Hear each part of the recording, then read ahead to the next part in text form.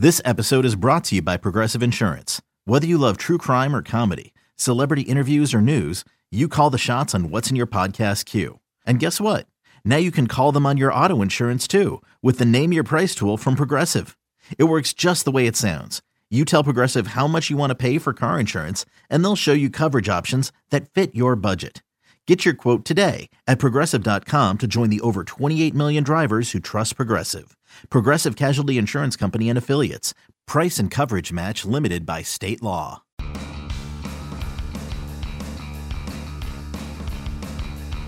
Hey everyone, welcome into the Pipeline Podcast. Tim McMaster here along with Jim Callis and Jonathan Mayo of MLBpipeline.com as always. And this week we have a special guest on the podcast, Twins top prospect and the number 2 prospect on our MLB Pipeline Top 100, Byron Buxton of the Minnesota Twins. And Byron, thanks so much for joining us. I know the Twins open up spring training down in Fort Myers in about a week. So I'll start off by asking you, how has the offseason gone, and do you feel ready to get things geared up in Fort Myers? Yeah, I'm ready. The offseason went really well. Got stronger this year, put on a little bit more weight, and just really went out there hard. Got a little taste of the big leagues last year and kind of knew what I need to work on this offseason, so that made it easier on what I'm supposed to prepare myself to be ready for this offseason. Buck, I know that your time in the big leagues was a little bit mixed. You said the things that you need to work on.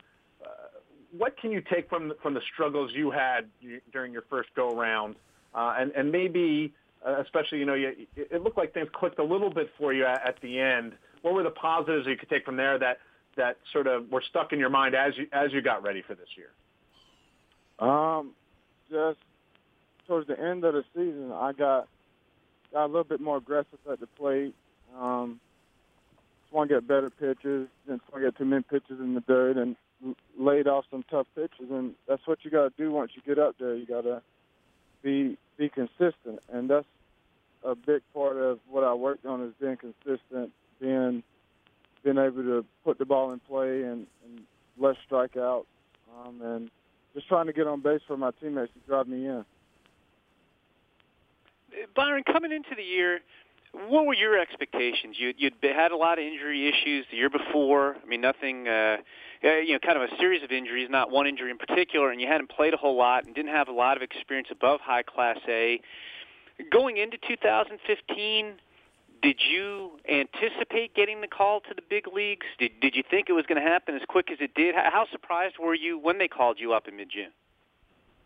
I was very surprised, especially after the year I had in 2014, which was a tough year, missed most of the year, and then went to the fall league and got injured again. I pretty much thought I was going to be in Double-A all year just to get more experience and get my feet back up under me. But I started off slow in Double-A, and pitching kind of started clicking for me, and I started hitting balls hard everywhere and got a lot more pitches in the head and just went out there and had fun.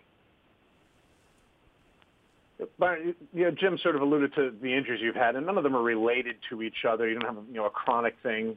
But when they start to stack up like that, at a certain point, do you say you went to the fall, you got hurt again. There's got to be a part of you that goes, man, come on, again, really? I mean, how frustrating was it to deal with it, knowing that they weren't related to each other? It wasn't something to worry about, but it's just every time it looked like you were starting to get your feet under you, something else happened. Yeah, most definitely. Especially after I had that concussion in 2014, I thought I was going to get to the fall league and have a good fall and go out there and be healthy. And got injured again, and I was just like, okay, I gotta switch something up. I gotta play smarter. Can't lose my aggressiveness, but play smarter. Know when I can dive, when I can't dive, and things like that. Just gotta know the situations that's at hand as well. When you got to the big leagues, Byron, how much of a resource was a guy like Torrey Hunter for you? You know, he was a guy, you know, very toolsy guy who came up through the minors at a young age with the Twins. Obviously, at that stage of his career, you know, a well-traveled veteran who'd been through a lot and seen a lot. How much did he help you, and who else on the Twins was able to help you make that transition to the big leagues? Everybody was a help, but Torrey was definitely a big help. Him being in the same situation that I was in, being a center fielder, being young, and he already been there, so he kind of guided me through it. The biggest thing he told me was definitely to not take it for granted. Just come out here and have fun every day, and everything will work out. Just keep playing hard and working hard and trying to keep getting better. Because once you stop learning and the game stops, you stop loving the game. And I kind of took that from Torrey and just try to take it one day at a time and enjoy it day by day. Buck, last question for me. You know, last year people turned to sort of the year of the rookie. You still have your rookie status for this year by, I think it was 2 at-bats. But when you saw guys like Carlos and Chris Bryant and these other guys, you know, get to the big leagues and have success, is that something that you just put out of your mind because you're trying to do your own thing? Or is it hard not to, you know, put a little extra pressure on yourself to keep up with what those guys were able to do so quickly? I think it's a little bit of both, because you want to get up there, you see them doing well, you want to be doing well just like they are. And I mean, it kind of weighs itself out. On the other side, you kind of just want to be your own self, because you can't be like those guys. You got to go out there and play your game. You got to know what you can do and can't do, and that's my mentality, is to just go out there and be myself and don't try to overdo it. Just try to do what I can to help this team win. Byron, the last question from me. Obviously, it's very exciting getting up to the big leagues for the first time like you did last year. Well, what is it like to be part of a really exciting group of young prospects? I mean, between you and Miguel Sano and Jose Berrios and Max Kepler and Jorge Polanco. I mean, a lot of you guys played together in the minors coming up. You know, the future looks pretty bright for a Twins team that just fell a couple games short of the playoffs last year. How exciting is it to be part of that? It's very exciting, especially when nobody thought we'd be where we were last year. Is incredible. Prospects that we have and young guys, we got good team chemistry, and that's what you need. You got to be able to bond together and play together as a team, and that's really what keeps you going every day, going out there having fun with the guys, just being able to play side by side together day in and day out, trying to help us win and get to the postseason. That's all you can ask for. Byron, I have one more question for you before we let you go. You mentioned that going into the season, you kind of expected to spend the whole year in the minors and then you get up to the big leagues, but you also got to play in a pennant race. How much of an advantage does that give you this year, not just having major league debut and spent some time in the major leagues, but to have actually played meaningful games in a September? It means a lot, especially for us young guys not ever been in that situation. We got a little bit of taste of it, and I'm sure we're going to be hungry and ready to get back to that spot and make it to the postseason this time. But just to be able to get called up and get put in a situation like that is amazing. You want to see what you can do in tough situations and help yourself get better in the long run. That definitely challenged me, and I'm very, very hungry to get back there and do better. All right, Byron, thanks so much for taking a few minutes for us, and good luck as you get back to work down in Fort Myers getting ready for 2016. Thank you. All right, that was Byron Buxton, Twins' #1 prospect, #2 on the MLB Pipeline Top 100. And Jim, Jonathan, as we wrap up the interview, anything you guys can take away from that, or what you've learned from Byron heading into 2016 as opposed to maybe Byron Buxton in his first year or two into the minor leagues? I'll start with you, Jonathan. Well, I mean, he clearly was overmatched when he got to the big leagues, and he's readily willing to admit that. As he said, he didn't expect to get a call up at any point, but there was a need, and that's how it works. And I do believe that he's going to use the lessons he learned and the struggles he had to his advantage. Assuming that he stays on the field and stays healthy, and I think he's going to put all that behind him. We're going to start seeing what all the fuss was about this year. So, and he just, I saw him at the rookie career development program. He just carries himself a little bit differently. It's not that he never felt like he belonged, but I definitely got the sense that he has transformed from sort of teenager to manhood. Even just the way he talks about what he went through. He's a little more well-spoken, a little more polished. I think being around Torrey Hunter certainly helped in that regard. He just strikes me as a guy who, when he gets to Fort Myers and spring training and then into opening day in the 2016 season, almost regardless of how he performs, I think he's ready. He's ready for the big leagues now. Yeah, he's never going to be Torrey Hunter with a microphone. Like, Torrey Hunter can control a room with a microphone. He's a great guy you can listen to. But you definitely notice a difference in Byron Buxton as he's gone through the minors up to the major league level as far as handling the press and all of that. How about you, Jim? How have you seen Byron Buxton develop over the last few years? No, I'll second a lot of what Jonathan said. I think he's, from a media standpoint, which is less important what he does on the field, he's a lot more comfortable, I think, than he was when he first came into pro ball. And just from a player standpoint, I mean, I think we all agree, and even Byron was saying he was kind of surprised to get called up as quick as he did. He thought it was going to be more of a 2015 where he got his feet back under him. The guy was 21 years old. It's not like he's been around forever after missing most of the previous season. And while I think he struggled, and I got Twitter abuse when I had my case for Byron Buxton being the number one prospect. He struck out too much, even though it has a small sample size.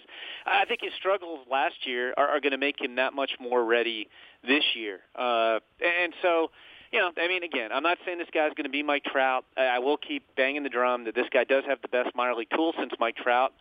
And while Mike Trout was more advanced as a hitter at the same stage of their careers, Mike Trout struggled when he got to the big leagues ahead of schedule too. So I think to the people who look at Byron Buxton and say, geez, this guy's been hurt a lot and he hit 209 in the big leagues last year in a short stint, the guy's a much better player than that, and I think he's going to show that in 2016 at the major league level.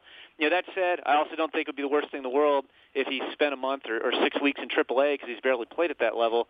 But we'll see. It seems like he's the front runner to be the center fielder for Minnesota this year. Yeah, and them trading away Aaron Hicks certainly helps the cause as far as him getting that job as well. I think it's remarkable, guys, that Jonathan said it during the interview.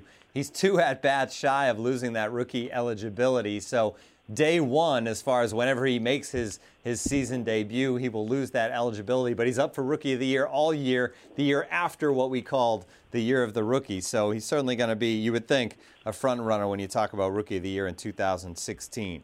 All right, let's move on from Byron Buxton. It was great having him on the podcast. But the big news, and we thought it would be news today or yesterday, that Lázaro Armenteros would have made up his mind of where he wanted to sign. The young Cuban, 16 years old, he goes by the nickname Lazarito.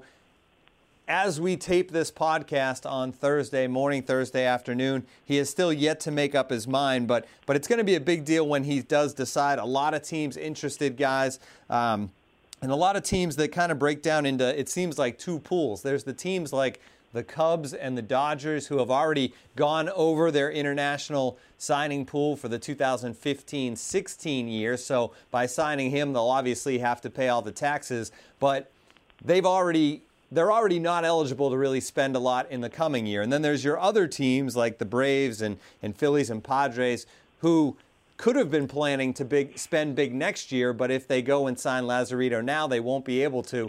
It's kind of interesting. I don't know if one of you is more in touch with that whole situation than the other to kind of explain that better than I just did, but these international bonus pools have really become a fascinating thing from year to year. Jim, I'll throw it out to you. Am I right in that, in how this all shakes down?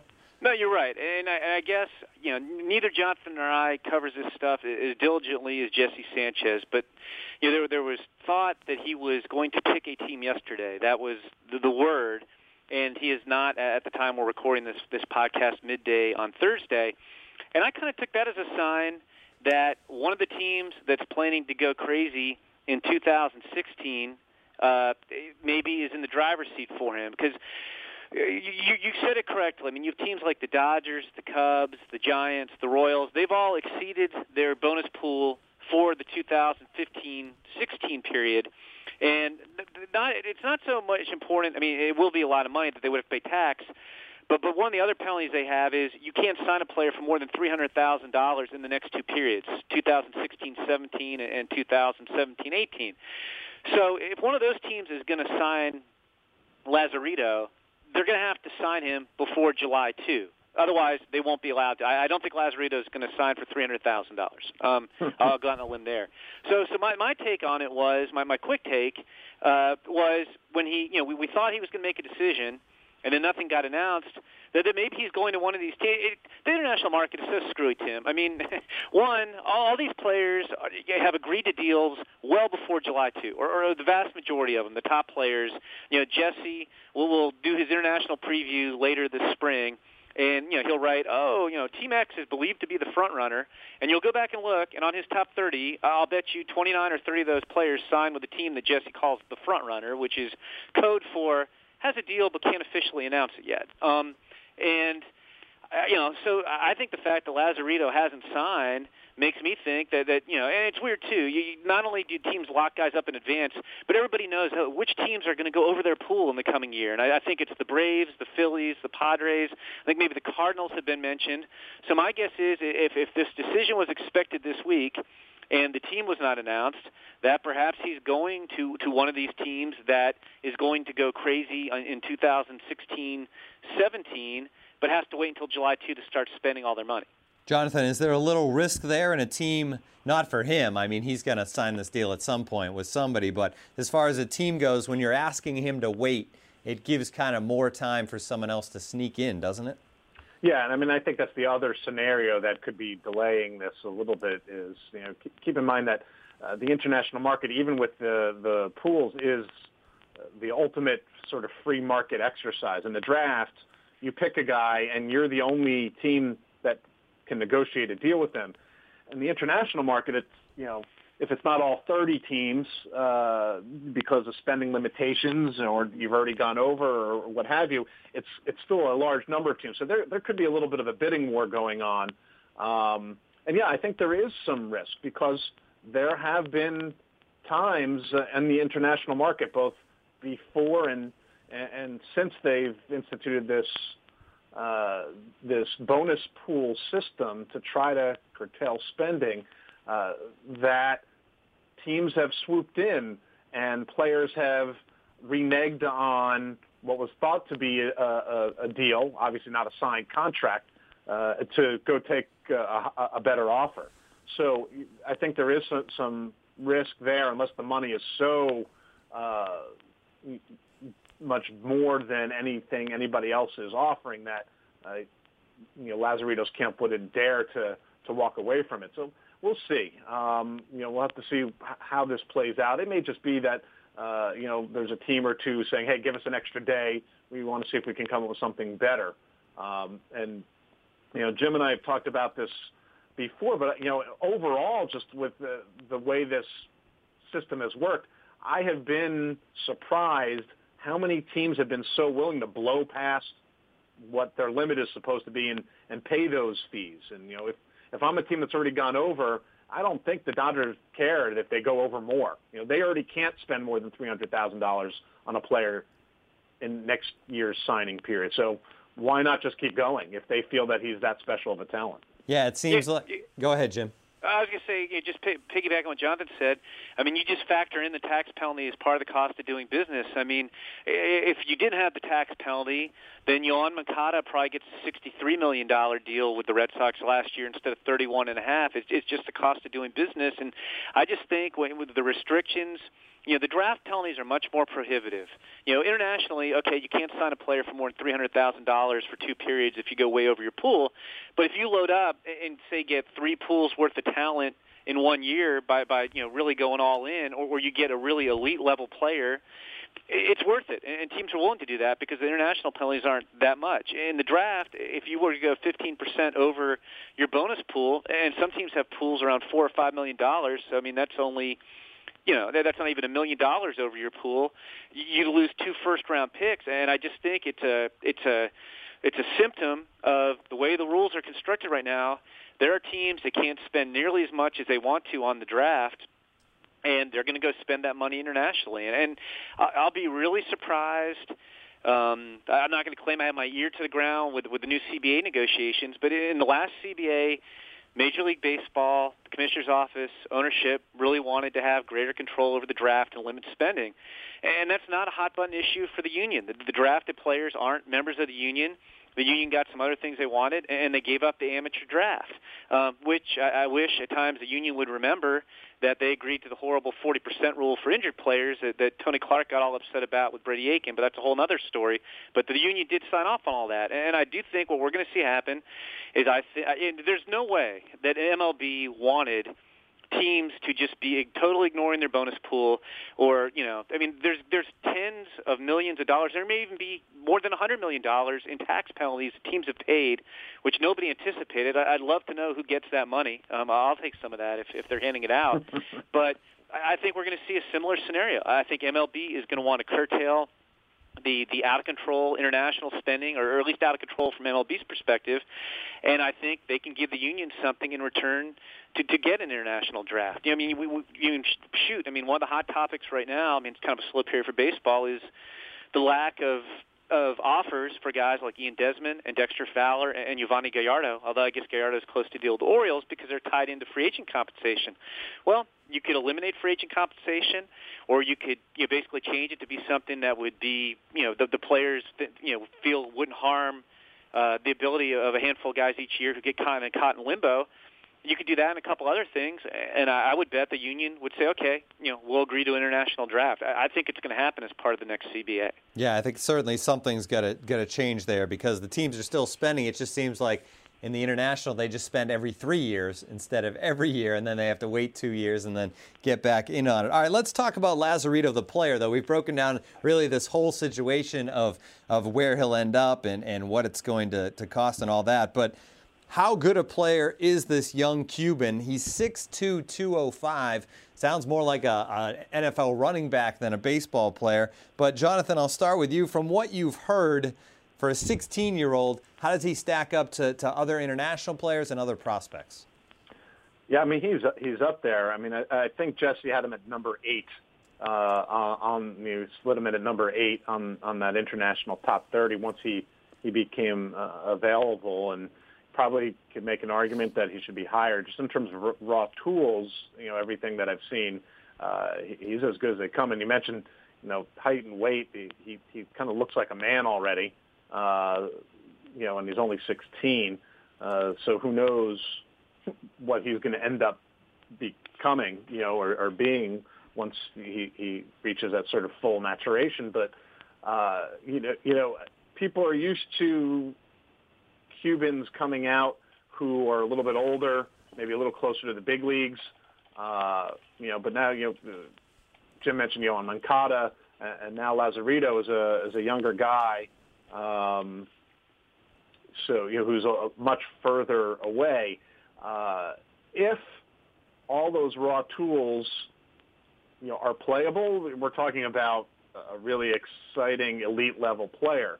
One of the things that becomes difficult with a player like him is, so he was seen in the 15 and under tournament, and then when all these decisions are being made, it's really just mostly private workouts and things of that nature, and teams have not seen him play a whole lot of games. So you're trying to project the tools based on workouts, which makes it a little more challenging and maybe a little bit more risky. Yeah, and this guy could put on a show and a workout. He's got big time power. He's 16 years old. He's already 6'2", 205. He can throw. He's got plus arm strength. He's a solid runner. I think you hear different things. I mean, the hype train on these guys goes all over the place. I think he sounds like from other reports I've read that he might be more of a right fielder than a center fielder, but he really fits that right field profile. And I think just as a point of comparison, I did our Blue Jays top 30 list mid-season. I updated it. I'm not updating it now as we're working on the current revamp of all our top 30 list. And I had Vladimir Guerrero Jr., who was the top, I think, corner outfielder, on that international amateur market last year. And I think they're similar, but Lazarito is a better all-around athlete. With Vladimir Guerrero Jr., he can really hit, but he might be an all-bat guy. Lazarito, has a chance to really hit as well and play a good right field with a strong arm. So if you were just comparing the two of them, I think you would take Lazarito, and Vladimir Guerrero Jr. got $3.9 million last year. It's really interesting stuff, guys, and a lot of hype for a 16-year-old kid who we're not going to see in the major leagues if he gets to the major leagues for 4, 5, 6 maybe years. So it's definitely interesting and something we'll be talking about, a player I'm sure we'll be talking about for many years to come. All right, I wanted to end the podcast today. It's been it's become a somber week here at MLB.com. Tom Singer passed away on Monday. He was 67 years old. Tom worked here at MLB.com. I'm sure people out there have read many of his stories. He was here for 15 years, basically since the beginning. He was a beat writer for the Angels, for the Pirates. He was also a national reporter. Guys, I always hoped in spring training that I would get assigned to the Pirates because that was one of the chances I would get to run into Tom Singer, because he was just a unique guy, a funny guy, very warm, always had a good story, could always give you great insight into a team. Jonathan, he lived in Pittsburgh, obviously, for years. He grew up there, but then covered the Pirates for years, and you're in Pittsburgh, so I know you knew him well. What do you remember about Tom Singer and what we'll miss about him? Yeah, I actually just read this morning in the really nice obituary that the Post-Gazette wrote about him, that he, the elementary school that he went to is where my kids went for elementary school, and my son went for middle school. And he had told a story about how he walked home from Colfax Elementary School to watch Game 7 of the World Series in 1960, and saw, Bill Mazeroski's homer, and that it wasn't the homer that changed his life. It was the city's reaction to it, and that kind of ignited his passion for baseball. And that passion, that flame, did not go out, until he left us. And I think that's what stands out. Using the term unique is the best way to describe Tom. He, I wrote this yesterday briefly, just in sort of sharing memories with some of our coworkers.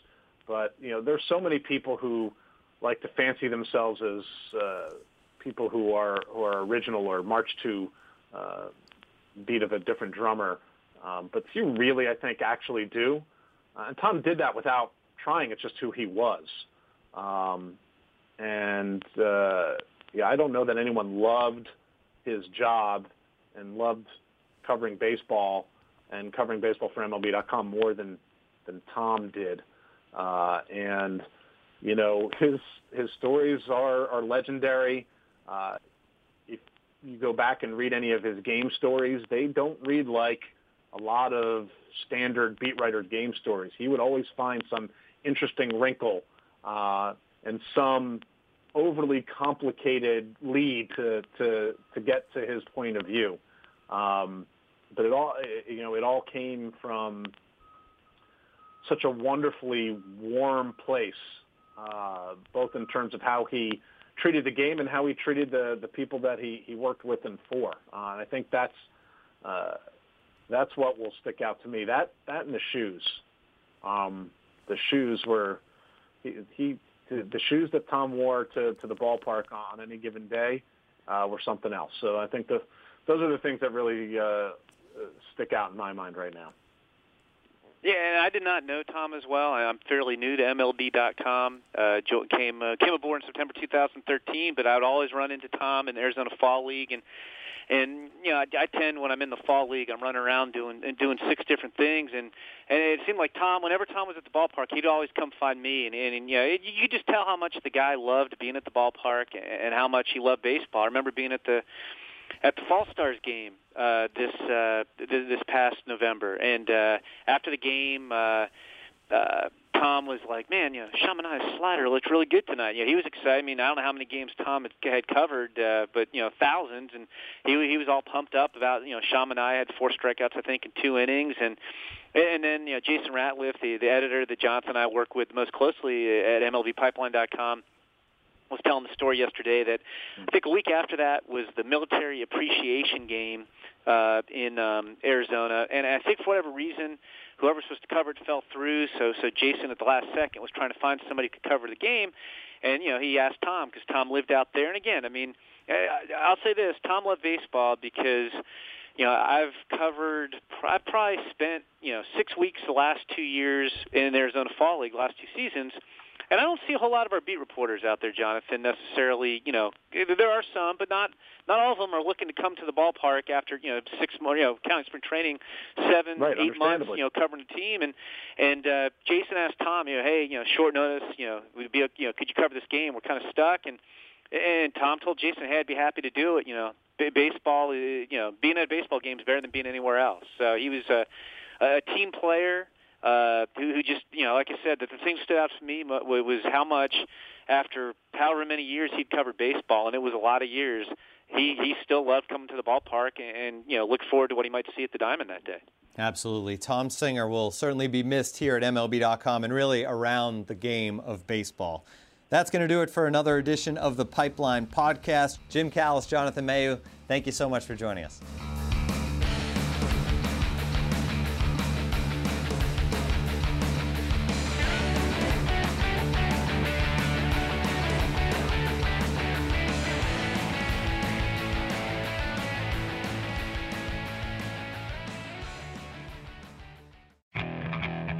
Okay, picture this.